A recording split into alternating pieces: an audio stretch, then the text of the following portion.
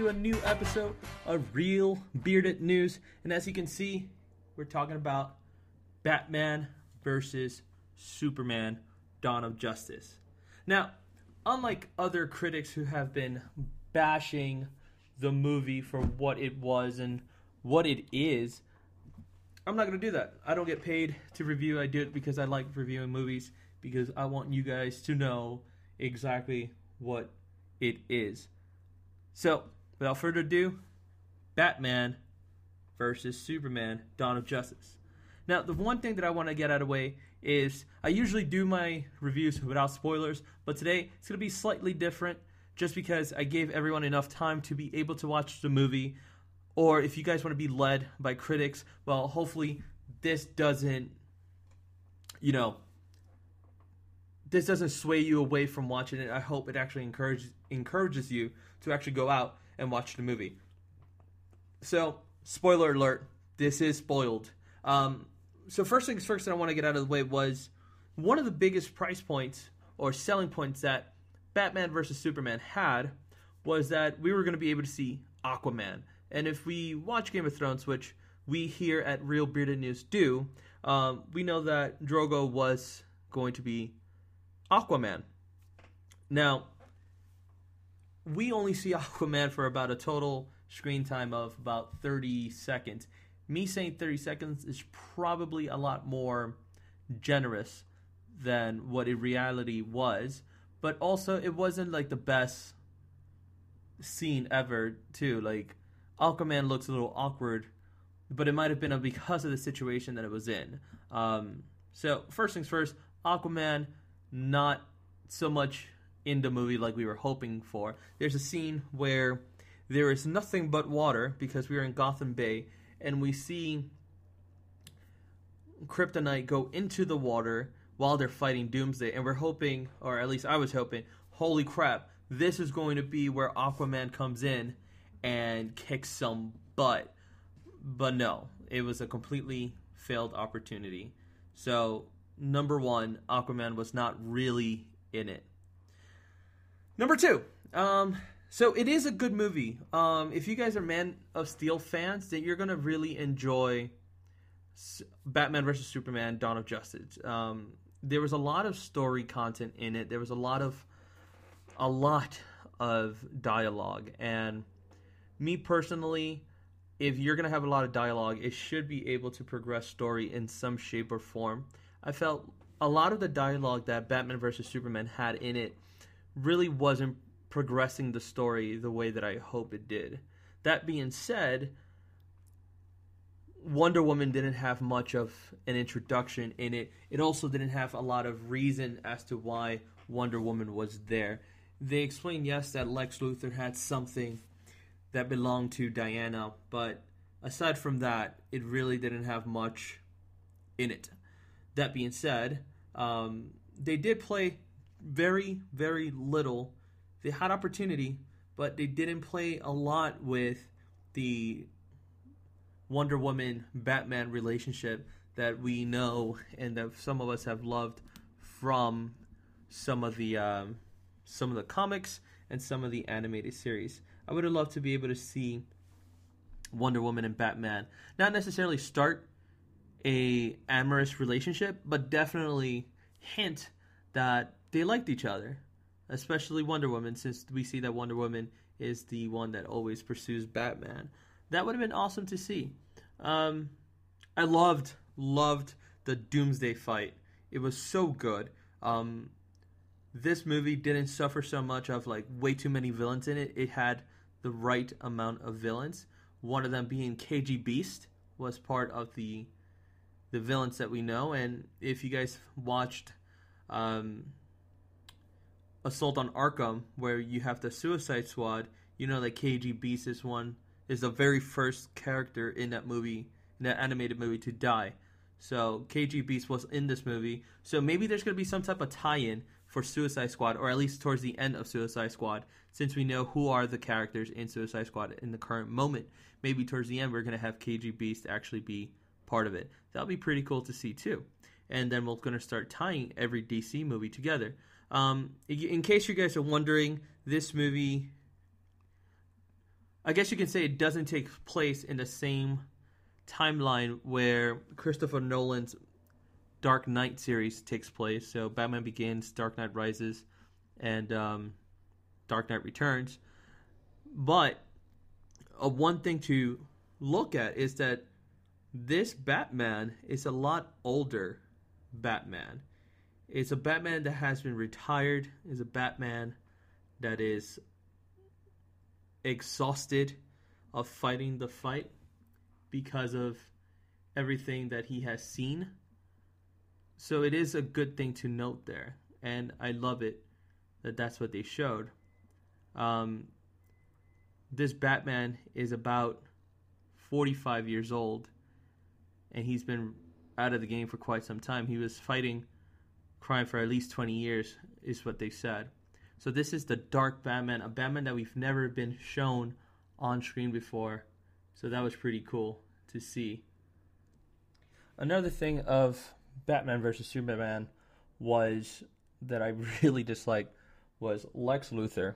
Lex Luthor was a child having a tantrum throughout the whole film. And it's not cool to see, because if we ever seen any Superman show or even the Justice League and we see Lex, yes, he's a crazy person, but he's also a genius. And they did show a bit of geniusy on behalf of Lex Luthor, but for the most part, he was a child having a tantrum, and that was pretty upsetting, just because they could have done so much more with what he was, and it could have been a lot better in that aspect. Lex Luthor being a child having a tantrum, and I don't think Jesse Eisenberg was the best choice to be Lex Luthor. For what they went and what the finished product was with Lex Luthor, yeah, he did a great job. But if they could have, having Batman as a serious Batman, an older Batman, and then having Superman being, also kind of like older as well, he didn't really fit in for me. But the greatest things that were in there was a couple of cameos that we heard was Major Ferris. Right at the beginning of the movie, we have one of the famous photographers that we see in the Silver Age of Superman. He gets shot. He was a CIA agent. We also see in one of many of Batman's dreams, or dream sequences like they're being called, we see Darkseid, or Darkseid, however you want to call him. We don't necessarily see him, but we do see the Omega symbol as he's standing over a desert. Now, if you guys are pop figure collectors, or you've seen pop figure dolls in any location, Walmart, Target, Barnes & Nobles, or whatever it is that you frequent, and they may have them, you might have seen Nightmare Batman. Now, this is the Batman that we see in one of Batman's dream sequences, and this Batman was pretty cool. Not only was he a little dark, but Superman was also dark. We see Darkseid's minions, his flying minions, come in and attack a group of Batman members of the family, I guess you can say. And then Batman was attacking Superman soldiers, which was pretty cool as well. But then they get captured. And once they get captured, Superman comes in, and we've seen this in a trailer where Superman soldiers bow down as he's walking in. And this is a little bit touching base in the Injustice Gods Among Us world, where Superman is basically a bit of a dictator, and he actually kills both of Batman's groupies or henchmen that were actually right next to him, and basically seems like he's about to kill that he's about to kill Batman. And then on top of that, we also have another dream sequence where we see the Flash in his armor, and he basically goes in between dimensions, and he states that he came too soon, but that he was right about Superman. And this basically causes Batman to get out of retirement, have that suit, and start training, kind of like in a Rocky montage-ish way. Start training to go ahead and fight Superman, and that was pretty cool too. And I guess I'm doing a good thing, bad thing kind of comparison here. On the down note was that the fight with Batman and Superman was amazing, but what stopped it was Clark saying, he has Martha, and that kind of shook Bruce because Martha Wayne is his mother, and him saying they have Martha, it kind of broke his concentration. But it was this simple thing that stopped the fight, and it was like there could have been so much more in it for it to continue or for it to stop, not just a simple name. And I guess I understand why they did it, because saying Martha, or maybe if he would even say Thomas, it basically reminded him why he became the Batman and what was he doing. He wasn't doing anything right. He was aiming to kill this being, and that's not what Batman represents. So I guess, yeah, it was a good thing. It kind of reminded him why he became the Batman, but it wasn't the greatest either. Another cool part about this movie was the like I said before, the Doomsday fight between Wonder Woman, Batman, and Superman. It was just amazing. Yes, if you know anything about comics, you know that Doomsday kills Superman, but we also know that he comes back a lot later, and we do see the black and silver emblem of Superman on his casket, which I thought was pretty cool because we know that that's how he comes back, with a black and silver suit. One cool thing that to note is that when we had the Nightmare Batman sequence, we do see when Superman does kill both of Batman's army, I guess you could call them, members. He did touch point on how Lois was the one, and now that Lois Lane is dead, and he kind of feels angered towards Batman. So I'm guessing that is basically hinted towards when Joker fools Superman in killing Lois Lane, which in turn Clark basically blames Batman for it because he had many chances to stop the Joker and he has never stopped the Joker. They also touch point on Flashpoint Paradox, which is one of the animated movies, and it was just a lot of cameos or tips of the hat to different universes, which was pretty amazing. And that's kind of what makes Batman vs. Superman really, really good, is the fact that they were able to incorporate all these characters and all these worlds in just one movie. And now the movie does run a little long, but it was really good. It was filled with action, and it was filled with a lot of information that if you are not a comic book lover or you don't follow none of the comics, it might fall short to you, and you might find it a little boring. I love the comics, and I love a lot of the animated series that has come out and a lot of the animated movies. And even I felt that sometimes the dialogue was just unnecessary, which I call the Man of Steel syndrome, because in Man of Steel there was a lot of dialogue and a lot of aspects of the film that could have been broken down into 3 parts, especially since Christopher Nolan was part of it. I feel that he had something to do with that, kind of building the character of, I don't want to be the hero, I don't belong, to I rised up to be the hero and it failed, and then I still need to be the hero. The world needs me. That's kind of the Man of Steel, the Batman formula, but it worked because it was 3 movies that it took to get to that point. Man of Steel was an hour and a half or so with the same concepts, but it failed because of a lot of dialogue. And I guess we as consumers, we're just so spoiled that when we go to watch a movie, we don't want to see a very mundane aspect of the world, which is we interact with people by talking. We don't automatically go ahead and we have 2 differences and we fight to the death about it. Or we don't have aliens coming into our world constantly trying to destroy us. So Man of Steel was very mundane in the sense of finding himself and a lot of conversation. And they really wanted us to connect with Superman, which is a character which is hard to connect because he is an alien and he's all-powerful. He's almost omnipotent when you really think about it. So Batman vs. Superman had the same formula of I don't want to do this anymore, being Batman, and Superman saying, I need to do this because the world is not that great. It's not perfect, so I need to do this. But it was very mundane. There was a lot of conversation, and basically exactly how we communicate with others, right? So even though the fighting was left towards the end, it was still a very mundane aspect of the movie.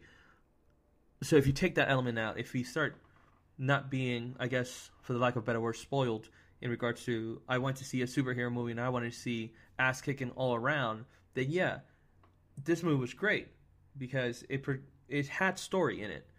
A lot, maybe some of the aspects didn't really progress story, but it helped you understand the character.